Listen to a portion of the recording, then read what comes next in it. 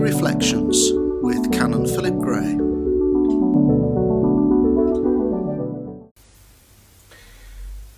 As I was reflecting yesterday on the Annunciation and what I might say today, the image which came into my mind's eye was the image, the painting, which I've also posted this morning on the Facebook page, Henry Ossawa Tanner's The Annunciation. It is a radical interpretation of the biblical scene. For the angel is presented as an abstracted vertical flash of light, and the young Mary is pictured as isolated, looking awkward, unsure, ambivalent. And I suspect it was the isolation and the aloneness of Mary which in this image is so powerful and redolent to the situation which many of us find ourselves in these extraordinary times. It is a human and therefore a very spiritual image. In the biblical account of the Annunciation, we're told that Mary is greatly troubled. She is clearly fearful, anxious, unsure for what this scene and this visitation means for her. We may well be feeling many of the same emotions.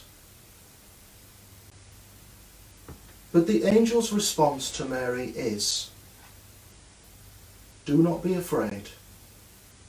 You have found favour with God."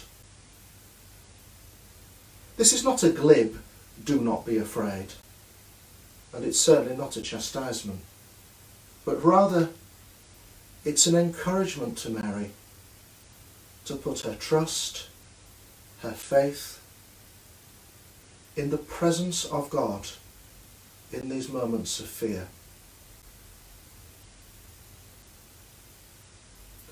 Mary naturally then has questions, and in the account in Luke she asks, "How can this be?" Mary's question can be our questions in our own situation, for ourselves, for others, and especially for our loved ones. What I believe this scene says is that God hears our questions, He listens to our questions, and He understands our questions.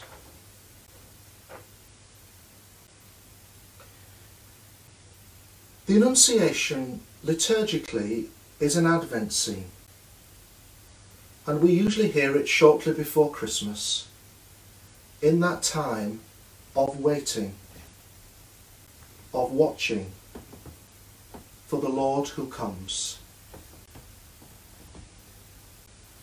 As in the Annunciation and as in Advent, God comes to us. He comes to us in the situation we find ourselves in today. I believe His angels can watch over and protect us. He understands our fears and He listens to our questions. And so through this, like Mary, we can conceive within ourselves a new word of God, both for ourselves and for one another.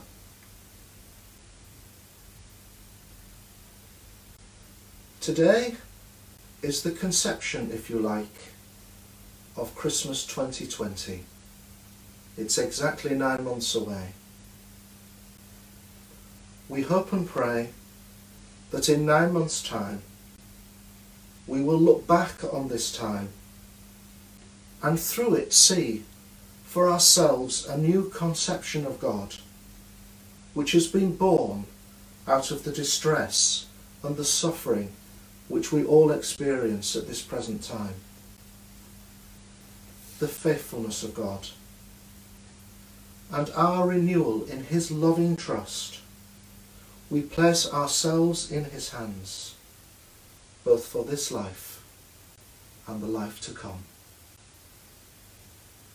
Amen.